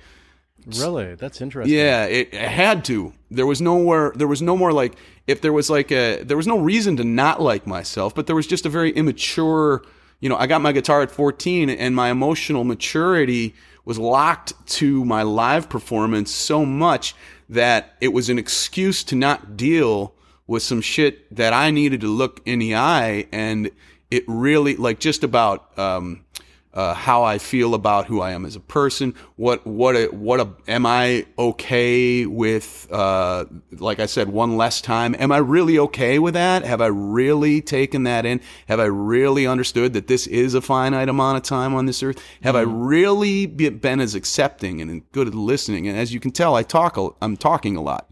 So I had to learn. Yeah.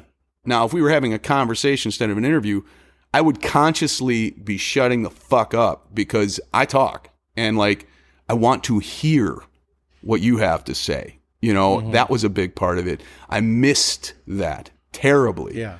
And so all of that happened in it. And that was when I say, isn't it always about the music, which was the question you said. Right. It is, but life isn't.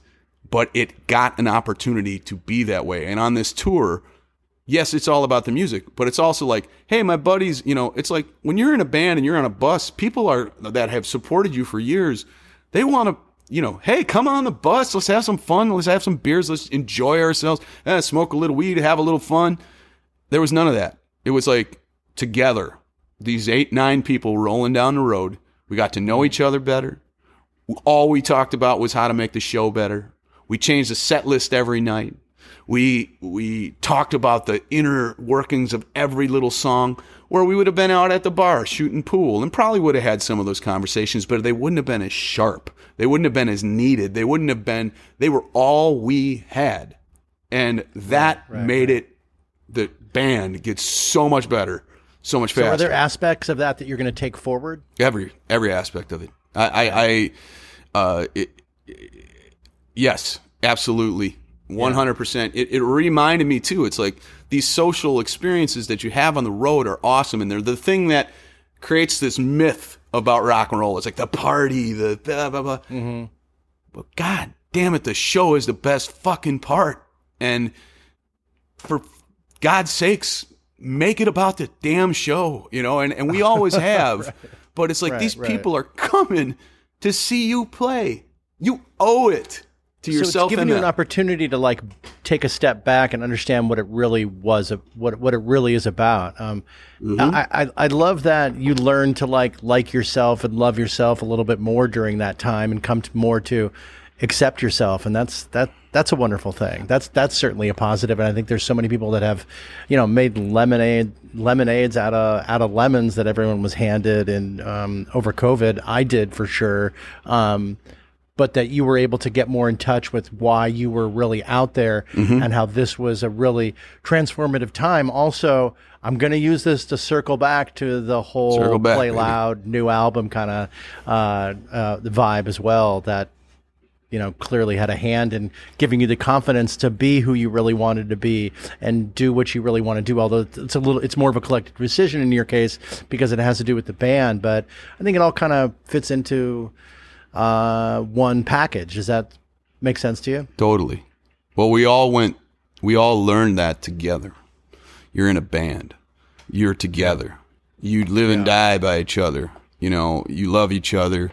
You're in a relationship that is as intimate as any family relationship, and you build those bonds by choice.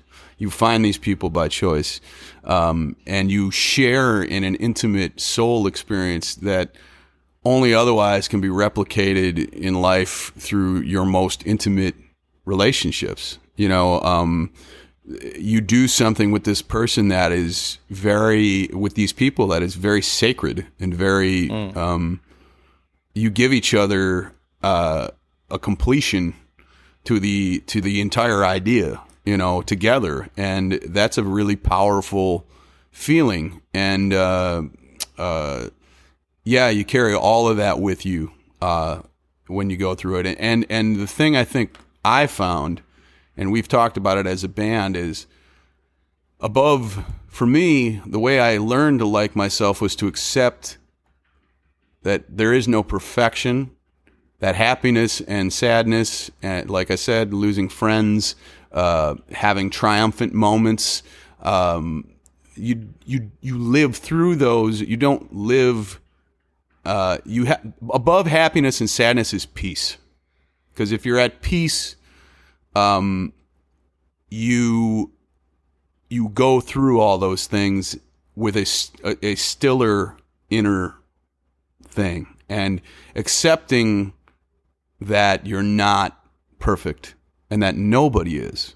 And that's one of the things I think that's happening. We're learning as a society with the online thing, is there's a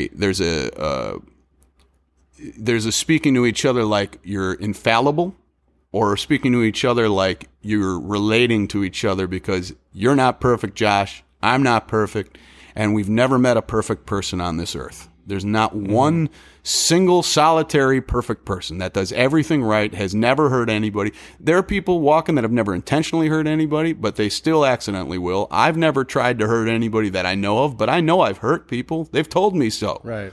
You know, and you ask for forgiveness, but at peace, having some peace and owning your shit, and not being afraid of that, and not being afraid to say things like, 2 years ago we would have had this interview, I would have never been able to say, I grew up in a beautiful place that I glorify all the time, but I felt like a fucking oddball. I never fit in. It made me feel strange. And when I found my guitar, I found a piece of myself. And then I locked my emotional maturity to that instrument. And when that got taken back from the live thing, because a big part of it was the live thing, right, I had to grow up as a grown man. I had to grow up. So it was a really amazing period of growth for you, though. How did you manifest? Like, what was the moment when you sort of were like, I need to look at this? And what were the what was the outcome of that? What are the growth and learning that you had from that period? Because it sounds like it was pretty significant. It was extremely significant. I'm not the same outwardly Although inward, and everybody in my life has noticed it. All the people that are closest to me have noticed it. Interesting. I used to be a lot more off stage. I just was a very whatever.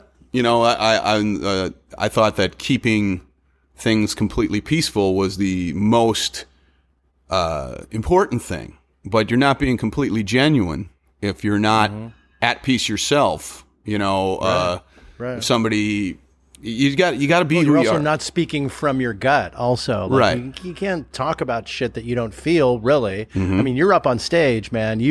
It's the easiest, I would assume. And I know, it's the easiest to speak from your heart. You see this through a lot of... another thing that I would suggest to any singer is study stand-up comedians and listen to them, because they have nothing but or listen to the greats on the radio that do nothing but entertain people, because they've got a microphone and their wits. But then you hear about them off stage, and a lot of entertainers, we all struggle with this, because you've got the one moment that you have that's really hard, that freaks people out. And most people are like, man, being on a microphone, that's the scariest thing in the world. You learn to become comfortable in an environment that other people would consider extremely pressure-filled, and that becomes your home. And the rest of the world is scary. So you take all that with you, and when that got taken, that's what I'm talking about. It's like there was a kind of a point where I had to, there wasn't like a moment where I was like, it just kind of became a decision. I was like, I recognized it. It's kind of like when I want to pick up a new instrument. It's just I have a calling. It's like, I want to learn how to play. I've never played this instrument. I'm going to try it. It was like that. It's like, you know what? I've been walking around for years. Every time I'm off stage, I feel a little uneasy. I'm way too worried about this and that and all this bullshit. It's like, and man, what's the point? That one thing that losing someone close to you will teach you is that when it's over, it's over. And it's like, we don't understand anything past that, and different people have different beliefs. God bless you. Hey, keep them, hold them, love them. My thing, I don't know what happens. I don't know where people go. I feel that there's a presence around you, but you learn that when it's over, and you gotta find peace with your own mortality and your own moving forward. And I know this is getting extremely heavy, but this is what I got into, and I've never actually openly talked heavy, about but it. Still, I'm good being heavy, and but you were talking about that getting in touch with your own self, outside of the performance experience. Yes, talk to me a little bit about that. It's just realizing that the space between your ears is infinitely smaller than the space around it.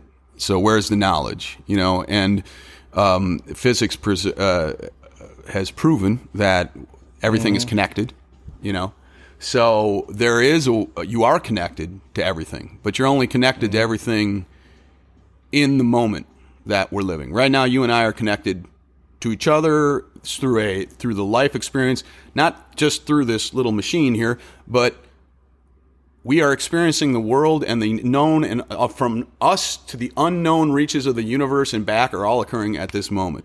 Anything that we talked about 2 minutes ago is between our ears. Anything forward is our limited perception projecting this infinite from a very small perspective forward. So how good can that be? So what I found is, if you stand in the second you're living and really work on being able to ride that second and know that's all it really is, and give 100% to, like, say, this interview right now. If I was thinking about something else, it wouldn't be a very good interview. Yeah. But if we're here, being in the moment is what you're talking about. And understanding that. And that helped you get into that space where you felt more comfortable in the world outside, when you then realized that it wasn't just being up on stage, it was what was inside of you, and you weren't getting in touch with that and stripping out the stage part. Obviously you didn't have that anymore. You had to focus on your own self. Yeah. And it made you not need, if you thought, it's very, like we had a conversation earlier, you and I, about validation. Validation doesn't become as big a deal. you still obviously want to have a career and have people love what you do, but it doesn't become as big a deal. It still matters very much. But yeah, it's still nice to have, but if you're getting it, it means that if you need validation, it means there's something external that you're looking to be trust me, rewarded for. But if you're with your own self, you don't need to be fucking validated. It feels good once in a while. Like someone's like, hey, man, that was a cool podcast. Or you keep talking about Jenny Lee. I'm like, hey, that's fucking cool. But that's not why I did it. Right. And it shows. That's why that interview was great with Jenny, I'm a fan of this. Some other ones too. I am, I'm a fan of this podcast now, and Thank you. I thought I'm fucking around now. No, fuck yeah. Well, that's great. It's good. So my point is though, man. So learning to be present, something really fucking weird happened that related to the music. Now, let's just also say, I am not some master of this. I am very flawed, right? So I just need to say, we're just dudes, and we're talking just about dudes. music. You just So yeah, I'm not fucking proclaiming I am present. I'm always. I'm not. Okay, yeah. But you are. Let's just say on that note, I do want to add that you are a performer and you're out there, so you do have a unique perspective on. You've seen the other side, like what it means to put yourself out there in an unbridled fashion in front of thousands of people. Okay, so I'll back down off of that. Well, this brings it to the next point. The performances got much deeper in feeling and satisfaction, and you said you saw us at the Metro. You're not up there. I do something right before I hit the stage. I've got my right foot right by the step. And right before I go on, I have a little thing I say to myself that will always remain private because it has to be protected, because it's my little mantra that I created for myself to kind of snap me into this. But what happens after I say this little thing to myself that just basically reminds my whole body, I have a whole thing that I do, warm-ups, everything is to set yourself up. It's kind of like if you watched a baseball game, the pitcher's throwing. Everybody's got, you're going to do a free throw. You've got your thing that says, I'm going to do this thing. The ritual. A ritual. So I've got my little ritual, but where I can say is when I take my right foot and it hits the step or the part that I have looked at and gone, there's the stage, and it's before people see you usually. Every single, that is where I'm like, the head is being left here. My life, I don't say all this, but this is what it equates to. My taxes, my income, my marriage, my family, my cats, my house, my car, my everything that is life stays down off of this step, and I am going up there and I am just going to play. And I'm going to play my guts out. And that's all coming with me in my heart. But I'm not going to be on stage wasting precious seconds of the best part of my, creative life. Right. Not being completely there with the people that are there. And there are things that happen on stage that will distract you. And all of a sudden, I know I'm going out of it if I start thinking. Because I can, all of a sudden, it's like, oh, there's a dude over there. What's he doing? Then I always have a little thing I do. I just go, get back to it, present, and I go right back to being, it shuts it off. And the more I do it, takes you out of your head and into your body, man. That's like that, and that's the fucking. Are you listening? That's one thing, man. The little angel voice in my head will go, "Are you listening right now?" And then if I don't have another thought for a while, I know that I was listening. I know that I was in the moment. I know that I was doing what I was supposed to be doing. Right. And then you'll snap out of it. I mean, when I first started doing it, it was like every 30 seconds, like, are you listening? Yeah. Are you listening? Yeah. But it's like a muscle. You work it and it gets better. Mm-hmm. But totally, dude. Yeah. Now I have a long way to go. It's going to be a lifelong thing. And I'm sure. Oh, it totally is. Yeah. I focus on this quite a bit myself, just to get myself out of my own head, into my body, just in my everyday life for this podcast. It's really important that I'm not that I don't bring shit into this fucking conversation. I'll usually come on here, and that's why I was saying, oh man, I had this morning where I was so busy and I forgot to fucking eat and stuff. Yep. I told you that before we came on here, just just to get it out there. I don't have that. I don't have to step up on the stage, but I like to share a little bit before I get going. That gets me out of my head and gets me into just because then you know a little bit about where I'm coming from. But hey, just bring kind of like an empty vessel into the program, and so I can be present in the moment. And if you're in your head, you're not present in the moment because you're thinking of the past and you're worried about the fucking future, man. Absolutely. And then you get up there and you can just have this fucking amazing performances. And we started out this whole segment about you being in your body and fucking moving around and getting up on stage and doing your thing, and it's compelling, man. When you start to move around up there, people are fucking into it. I mean, a lot of blues players will just like stand up there and do their thing, which is cool, but to also like, it's just like, it gets my vibe because I love to rock out on my own, and a lot of that just has to do with me moving my body. Yes, there's a reason that it's existed since the beginning. There's the written record. It shows music to the farthest back that we know about.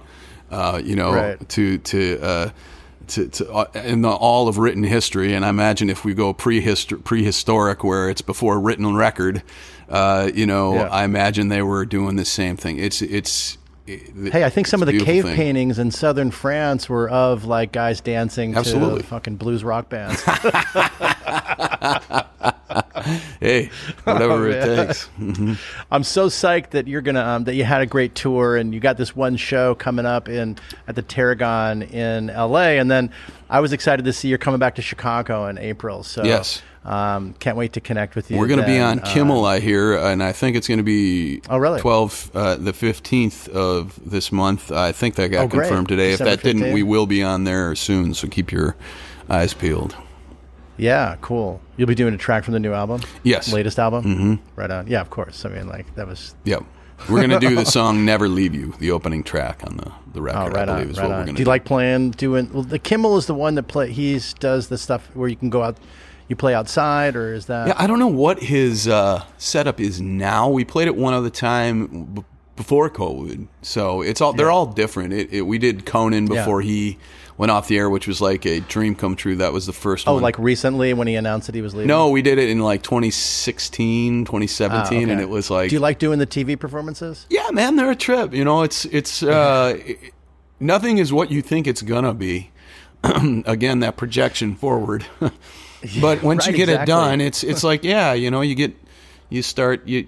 fight the battle to not to stay centered and to not think about the fact that you're on TV, and you just... Is it trippy to have like a couple different cameras pointed at you while you're playing? I mean, you've done videos and shit, so you're used to that, but it's like when you look at that camera and it's definitely a different experience. Does it fuck with your head? It's a different experience. You try, I just try to stay as centered as I can. I'd be lying if I didn't say the first time, especially when we did Conan, which was our first one. When he said, ladies and gentlemen, here's the record company, and I'd been listening to Conan since I was in college, and to hear him announce our album, for a second, I just was like, oh my God, because, I just had that fan moment, and the same with Kimmel and Colbert it is a trip. We did Jules Holland. We did his Hootenanny, which is in Europe. So that's like their New Year's show. It's like the big New Year's show over there. So that was crazy because it was like Michael Bublé played right before us, and like he comes running up and after our performance, and he's like apparently this big rock fan, and he's just like, to hear Michael Bublé, I hope, whatever, maybe this will get him some edgy fans, but he's like, I fucking loved that.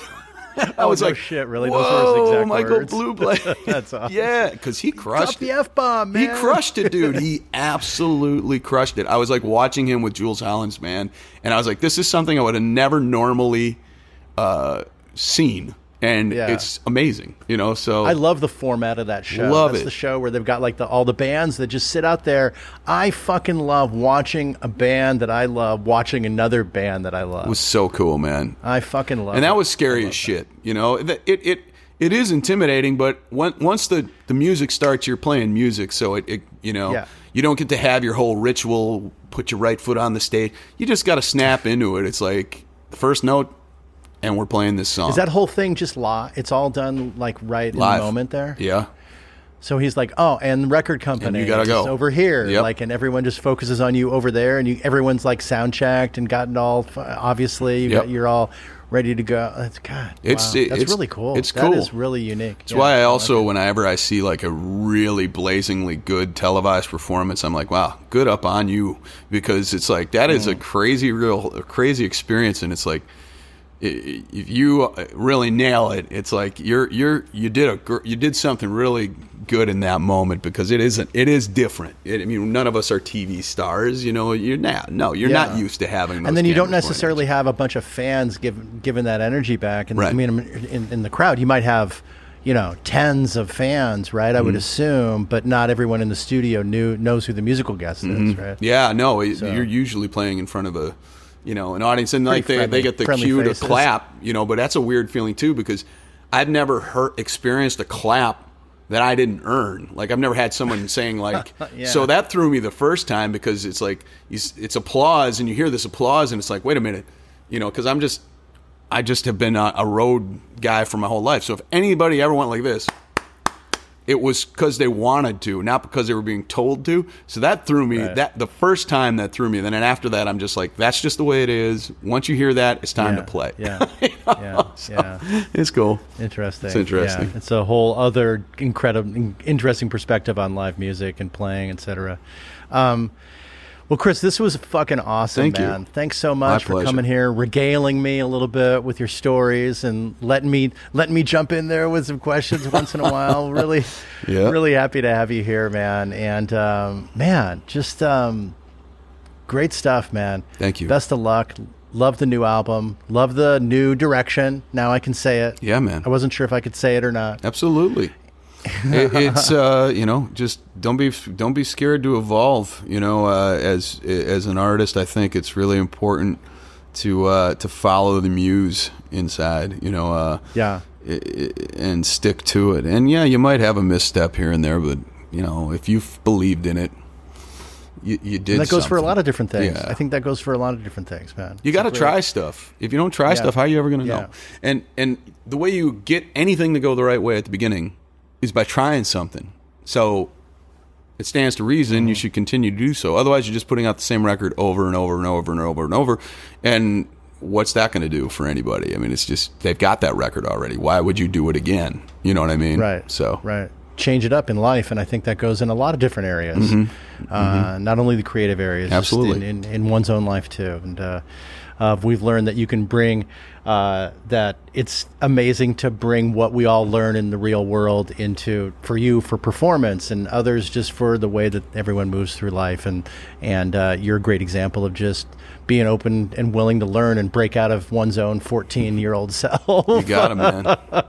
That's been my Thanks, thing. Chris, man. This was an absolute pleasure, dude. My Thanks so pleasure, much for too. being here, Thank you, man. Josh, and all your listeners. Thanks for listening. And I'm now a big fan of this podcast, so I'm going to go back through the catalog. And everybody else, sounds like this is a great place to learn about some music. So I'm going to go back through some of these. I want to hear that Larkin Poe one, and I want to go back. I actually am going to go back to your first episode because I want to hear how this thing evolved now that I'm your most recent episode. So I'm going to go do that. Okay. All right. Yeah, man. I'll give you my email. I'd love to hear your thoughts. You got it.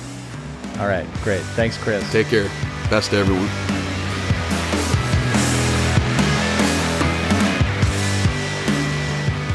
Okay, that was Chris Voss of the record company on Roadcase.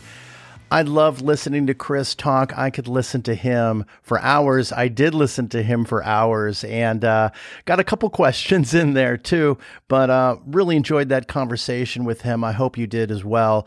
Thanks for hanging on for this long. It was a long one, but so compelling. I thought, man, this is great stuff. I loved listening to Chris. He has got so many interesting perspectives. His relationship with performance, just putting it all out there, just a full body experience. I can attest to that. You know, I saw them in 2015 before they didn't even put out their first album. Probably, they had probably just recorded it at that time with, when I saw them open with My Morning Jacket in Cleveland and in Cincinnati in the summer of 2015. They were spectacular, and I was absolutely hooked. Loved hearing him talk about his experiences with Bob Seger and how Seger was super into listening to them. They'd just tell him to roll through their set during sound check and getting feedback from Bob, and just seeing him love the music and the impact that had on Chris was just amazing. And I love how Chris is just kind of a do what you love and just throw down with everything that you have. And at the same time, he spoke about the Springsteen quote, root out the cliche. And I took that to mean be true to yourself and be true to the music that you feel is real inside. But at the same time, that does pose a challenge for Chris in that he is in the blues rock arena originally. And there's so many cliches in blues rock. And, he spoke directly about trying to get away from that. And, Alex Stiff on bass and laying down bass lines that might have ordinarily been guitar lines really gave a really original flavor to what they do. And I just really, really love that. I love Chris's determination. Like I said at the top, his perseverance and his desire to follow his heart. And most importantly, he's just got this incredible gratitude to be doing what he's doing, to put out the best show that he can, to continue to do what he absolutely loves to do. And you feel that when you see these guys. So go check out the record company. They're going to be touring again in the spring of 2022. Check out their latest performances. I'm sure there's some on YouTube. Played on the Jimmy Kimmel Show on December 15th.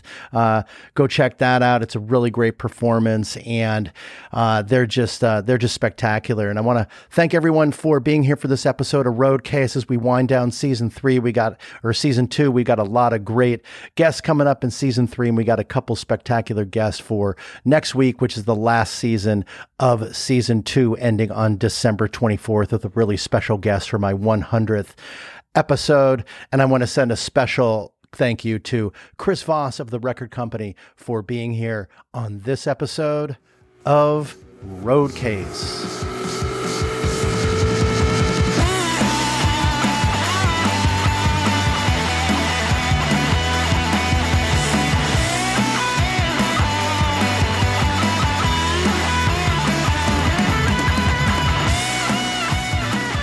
Thanks again so much for listening.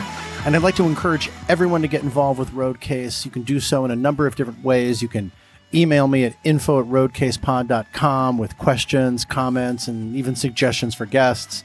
Or you can follow us on the socials, Instagram, Twitter, and Facebook. We're at RoadcasePod. And we have a YouTube channel called Roadcase Podcast. And of course, you can subscribe to this podcast on your favorite listening platform. And if you could please rate and review the podcast while you're there, that would be great. So I want to thank Walzer for this awesome theme music that we have. And I want to thank all of you for tuning in and listening to Roadcase. We have a lot of great episodes coming up, so I'll see you on down the road.